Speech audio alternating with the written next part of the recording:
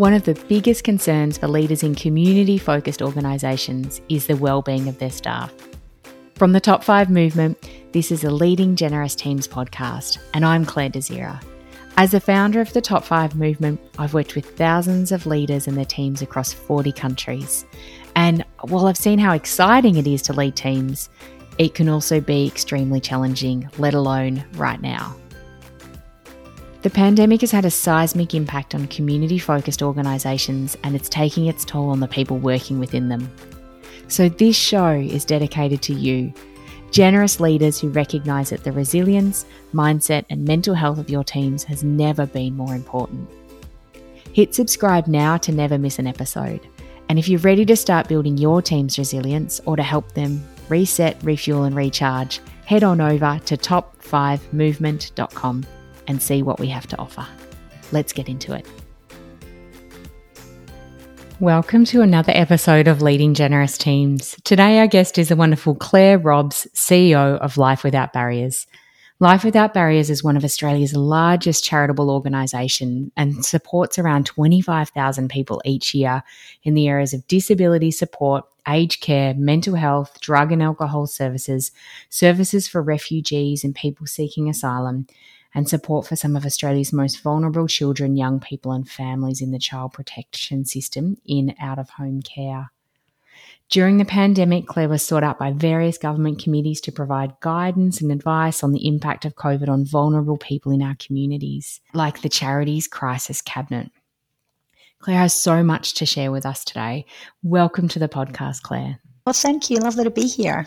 Oh, it's so incredible to have you here and someone with your huge amount of experience. And over the last 10 years, I know you've developed Life Without Barriers to become one of Australia's largest disability providers and also one of Australia's most trusted social purpose organisations.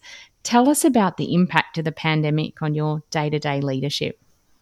Yes, well, goodness gracious, the impact of the pandemic was definitely the most talked about item, I think, in my life for the last, 18 months or so now. So I like to really lead in line with the values at Life Without Barriers. It's really aligned to my own values, and one of the primary parts in there is that we value relationships. So we really believe that relationships come first. And that's relationships with the people that we support, relationships with each other, relationships with our partners.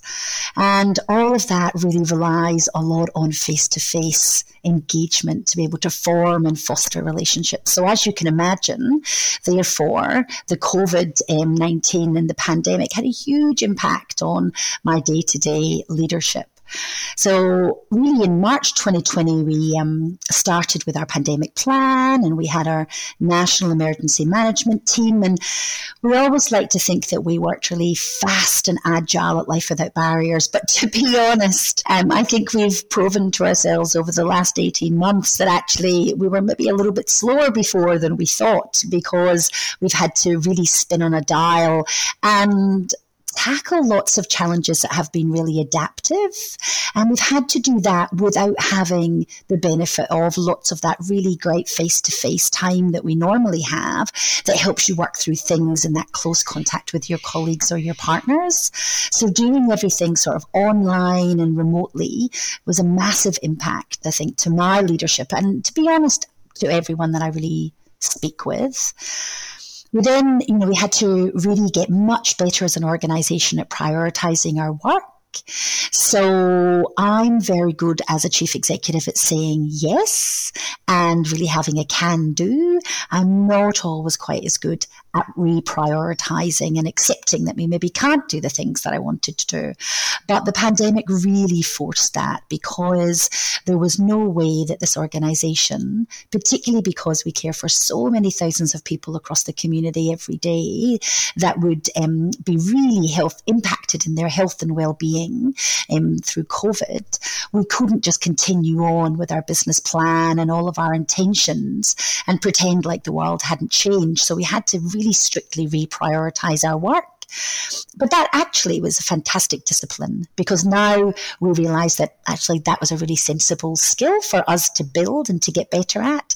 And that's something that we've taken away as a strength out of the management of the pandemic. Thank you for sharing that. So many organisations and leaders I'm talking to are really enjoying that, reflecting on what they'll take forward. And it sounds like that prioritising will be a big one for you and your team. Definitely, definitely.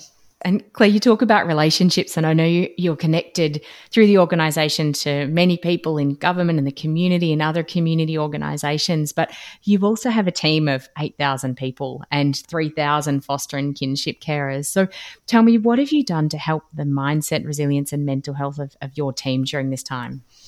Yeah, look, worrying about the resilience and well-being of all of the people that we support and the people that do the supporting, so our staff and our foster carers, has definitely been on my mind, and often in the wee hours of the morning through the whole pandemic. And, I think it's fair to say probably the biggest concern and the biggest risk that we've been trying to manage as an organisation. So even though people have had real struggles, and we've definitely had people that have been hugely impacted in their well-being and mental health as a result of the pandemic, actually, my goodness, the Life Without Barriers community have been totally amazing.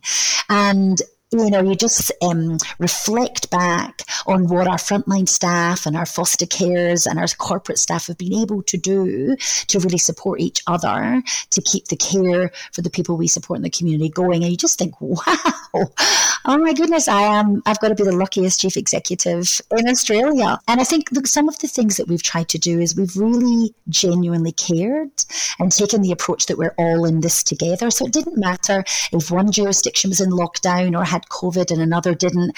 We treated like everyone the same. We were all in this together and lent in as a whole national team. We had targeted wellbeing programs, but that meant different for our frontline staff who had full PPE, masks, gloves, gowns for a whole shift. Their challenges, really, our wellbeing program had to target that, which was completely different to some of our corporate teams who were maybe working in an isolated situation, at home and not being in the office, which again was completely different to foster carers who had young people in their care or children in their care who weren't able to access school, which was an extra sort of disruption for kids that often already have so much to deal with in life. So we really had to try to target the well-being for all the different needs of the diversity in LWB and lean on our strengths. And that meant that we did lots of phoning from Queensland down to Victoria so that we could connect people up across jurisdictions and share the energy and optimism from some people who weren't living in restrictions or with COVID, and share that with others who are having a harder time. And we also sent care packs to our homes, so to our houses with people with a disability, to our foster carers and other places we supported. We sent lots of care packs with handy things to help you manage in lockdown, but also lots of kind of well-meaning wishes from the team across the country as well. So I think, look, we tried really hard to know that the most important thing for us with the health and well-being of our clients and our staff and our foster carers, and we kept that as the driving force through all of this. And all in all, we get really good feedback from people about the fact that we were there for them through the journey and that we were there for them when they really needed it. Thank you for sharing that, Claire. It sounds like that connection and relationships, again, a couple of things that you've touched on really valuing came to the fore and were the most important things. Definitely. And I think leaning on that and naming it back to our values of relationship, we was able to say to people, this is who we are. This is how we do our business. We're in line with our values. Relationships come first. We're good at that. So let's get in the business of caring for people. Claire, it's really easy for anyone that's meeting you for the first time as they're listening to be able to sense this energy and infectious enthusiasm and kind of can-do attitude, as you've touched on. But you've been working in this space for more than 20 years in human services and community sector, and that began in frontline service delivery. So I'd imagine that's taken a lot of energy and resilience over the years. And I'm just curious about what are some of your non-negotiables to maintain and build your own mental health and mindset? Look, great question about, 20 years working in human services and, seeing a lot of amazing, wonderful things in that time, but also a lot of sadness and a lot of hurt. And so it can wear on leaders. And so thinking about how you maintain your energy and your hope and your resilience through that, for me, the big one is relationships. I give a lot to my relationships with my family, my friends, my colleagues, my partners, and I get tons from it. So leaning on relationships always really matters. I know that if I'm kind of sitting there sometimes thinking, what's this about? What impact am I having? What difference does this really all make? If I actually engage with someone, be that on the phone or even better, if I can go out and visit what we're actually doing on the ground, boy, oh boy, that's where I get my energy from. And I think that really it matters to know where you get that from, because the risk, I think, in this industry and lots of other industries is, if you get below the zero mark on your battery power because you do lots of giving. And you're always trying as chief executive to hold the hope, hold the organization and create that safe place for people to really be their best selves and bring their best selves. And that takes a huge amount of energy. So recognizing, I think, for me, where I am on that, knowing I don't want to go below my own zero battery level and I've got to kind of plug in to recharge myself. And for me, that's definitely to my relationships. Claire, I love the analogy that you've used around zero battery and recharging. That's a message that we really share with a lot of the leaders that we work with too, about this idea of not switching on and off, but switching from on to recharge, because many of our listeners and the leaders that we work with at Top 5, they're not motivated by switching off, and there's always more work to be done. So the idea of actually switching to recharge is something that is far more accessible and practical as well for people. So what led you, Claire, are you talking about your values a lot? And I guess I'm curious, what led you to recognise the power of setting values and using those to guide your leadership?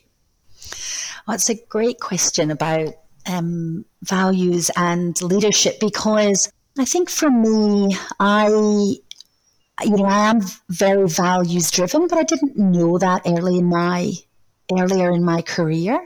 But I think through really good coaching and mentoring and learning so much from people around me, I recognized reasonably early on the things that mattered to me and within myself. And I've always been a person that doesn't separate off, my home and personal life from my work life and from my friend life. I really all believe that, you're one person living one life, and easier to do that if you're clear what matters to you, and you can then bring that to your relationships and to your work. So one of the reasons that I'm super privileged to work at Life Without Barriers is because the values of the organization align so beautifully to my own personal values. And I've been able to shape that in my leadership role at the organization, which just means that I can truly bring my best self to my job, and in turn, hopefully that impacts really positively across the community.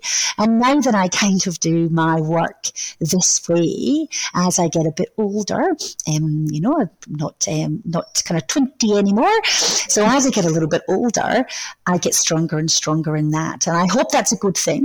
I hope that it's a sign that I'm getting stronger and more confident, not sort of stuck in my ways, and realizing that the more you can do what is right for you inside your own kind of value base, the better value you'll bring to the other people around you as well.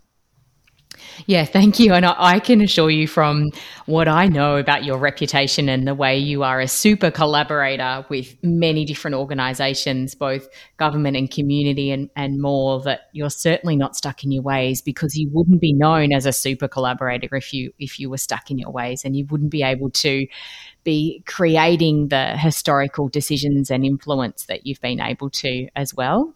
So it sounds like you've really found the right way to play with those strengths and values. Well, thank you. I'll make sure my children hear this podcast so they can hear you say that.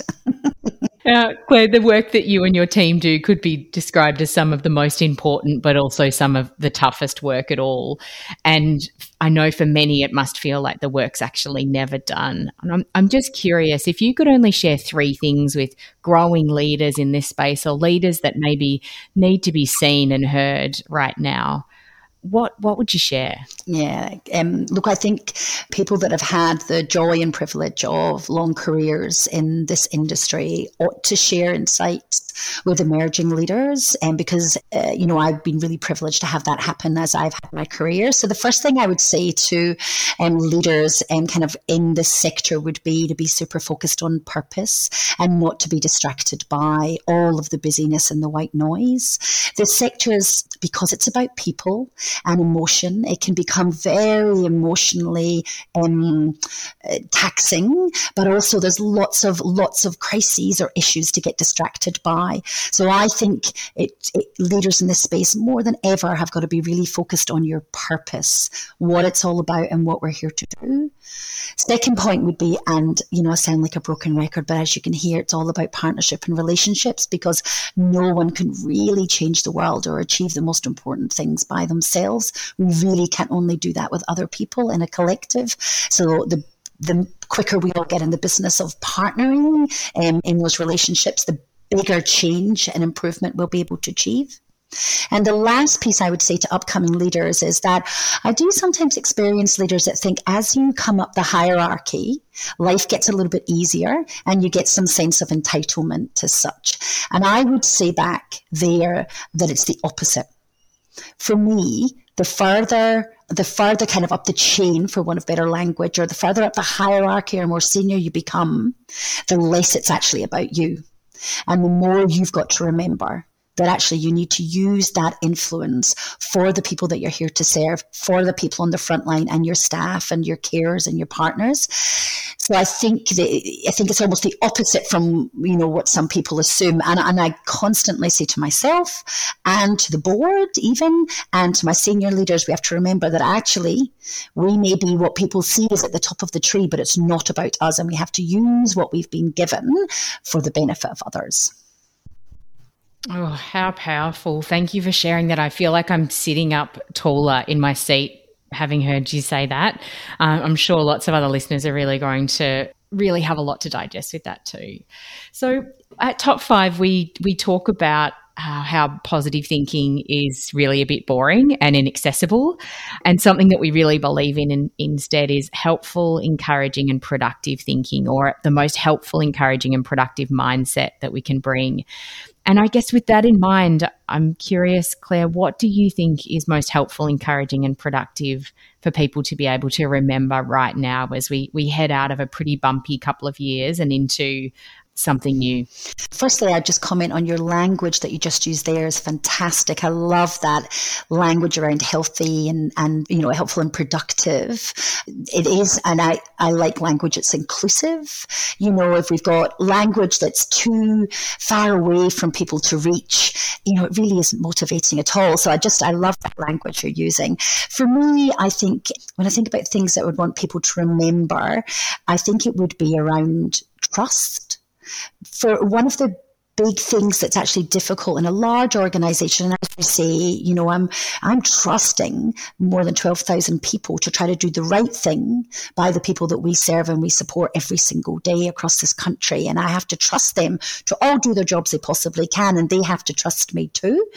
So I think one of the things I learned through COVID is even in a large organization where sometimes the temptation is to kind of tighten controls and get a bit bureaucratic. At the end of the day, where the magic happens is actually where we trust each other more as colleagues. So that would be my first piece. And the second point that I'd love people to remember is that as leaders, we have to find that tricky and yet important sweet spot between recognizing where people are when they are feeling lonely or scared or worried or sad or just low in energy, recognizing where they are and somehow giving them just enough of a glimpse of what's possible, what's next, that it's going to be okay and that this moment will pass, to support them to move through that moment. That's a difficult sweet spot to find, but being good at it, I think helps us as leaders make sense of the world for people and helps them then go on their own journey. It sounds like it's a beautiful combination of validating and seeing people where they're at and also giving them sparks of hope. Lastly, Claire, you've already touched on this a little, but when you think about the last couple of years and the lessons that you and your team have learnt, what do you think you'll enjoy taking forward? So undoubtedly for me, the thing that I will take forward from the last 18 months above all else is that we learned as an organisation to be more open about how much we care about each other. We care about our clients and we care about each other. And the power that came from that was phenomenal. And when we then go back to, endemic days or whatever happens after this pandemic time, I do not want to lose that, because that is something very special and helped us achieve really amazing things, very special things over the last 18 months. So for me, we've dialed up the care, the open care across this organisation, and I love it and I never want it to go back. Incredible. What a place to work. And all of the rumours are true about this wonderful woman, Claire Robs, and the way that she leads. And I have it on good authority that many people refer back to years and years after working for you, Claire, as that you were one of the most instrumental people in their lives and careers. And I think our listeners will totally understand why after listening to what you've shared with us today. Thank you so much. Thank you very, very much. I've just totally loved it.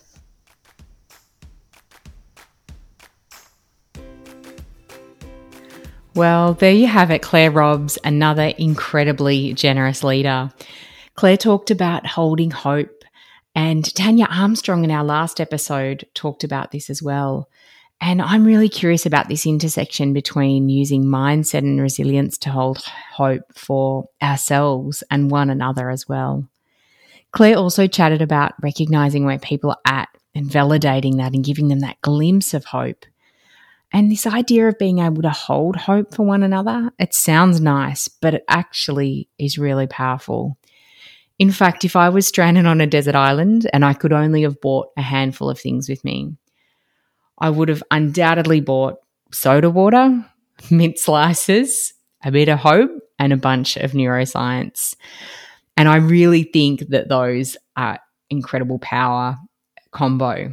Not, of course, the soda water and mint slices, but the hope and the neuroscience are incredible. It's not that so I could sit on that beach feeling blissful and blessed while being stranded. It's actually about survival. Because if you were really stranded on a desert island, then you'd probably be reeling with a negativity bias. You'd be dialed into the worst case scenario. And when you're stuck on a desert island, one of the things you most want is control over that situation. And there's a perceived sense of relief that we can feel when we focus all of our attention on the worst case scenario or all of the different scenarios. It can make us feel really prepared, like we know what's going to happen next and like we're in control. But your brain is tricking you because you can't control being stuck on an island. No matter how many ways you look at it, that's the situation that you're in. And while you're focusing your attention on the worst case scenario, you can forget the bigger picture and miss the things that are right in front of you. And in my view, hope combined with neuroscience is about harnessing your brain to see things differently. Because when we're spinning our wheels and procrastinating and overthinking things outside of our control, or whether like the last couple of years we've been settling into the uncertainty of what COVID's brought to many of our lives, it feels like things are out of control and we want to be able to problem solve. Maybe it's time to really harness hope and neuroscience to get better results during any change.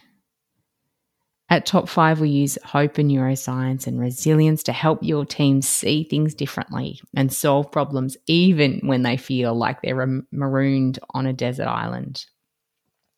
This stuff is not a nice idea. The idea of holding hope, it might be a nice idea and something that you get around to one day when you're not as busy. But we actually believe that it is a must in your survival kit. Hope is individual and it comes from each of us. And when you're generating it, it's not just for yourself, but it's also something for your team and those around you. As a leader, you do it for yourself. And while you can support your team and give others a bit of hope or hold them momentarily in some hope, you just can't impose a deep sense of hopefulness or purpose on someone else. So how do you manage the need for individuals to have that purpose and work together as a collective? Well, you can give them tools and an experience collectively together so that they know how to generate over and over and over again their own sources of hope, their own sources of resilience, the things that are going to personally work for them. The conversations in this series have been another incredible opportunity for people and these leaders to take us behind closed doors and share with us those things, those intimate things that work for them individually. And each of them have also shared that what works for them won't necessarily work for someone else. So while you really want everyone in your team to have hope, what you really want is for each of them to know how to generate it, know how to regenerate it, and the things that will work individually for them. In our work, even when a team is really struggling, there's often at least one person who has hope. In many cases, it's the leaders, but sometimes it's not.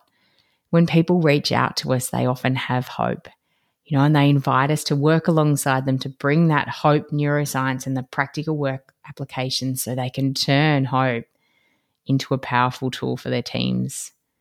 Because a hopeful bunch of individuals can become a pretty powerful collective, and that's what we do. If you feel hope, it's because you could believe that things could be different and you can see another way or believe there must be a better way. And that's not a lack of hope. That's maybe just a bit of uncertainty about what to do with it. And maybe that's why you're listening. So if your team needs to freshen up their survival kit for results and also sanity, then there's a link in the show notes if you want to book a time with our team. Let's have a chat about what that could look like. But in the meantime, I'm going to head back and listen to Claire Robbs, the CEO of Life Without Barriers, and her wonderful tips on purpose, trust, values, relationships, and of course, hope. Again, there's so much gold in this episode. Claire, thank you so much for your time. The world is absolutely a better place because of leaders like you. As we wrap, I want to say a big thank you to all of the generous leaders and their teams out there making a difference in our world. I'd like to acknowledge the Wurundjeri people of the Kulin Nation from the country where this podcast is produced. And of course, I want to say thank you to you, our listeners. Be sure to subscribe and never miss an episode. And if you're ready to start building your team's resilience or to help them reset, refuel and recharge, head on over to top5movement.com and see what we have to offer. Wishing you the strongest mental health, mindset and resilience as you head into the rest of your day. Have a cracking day.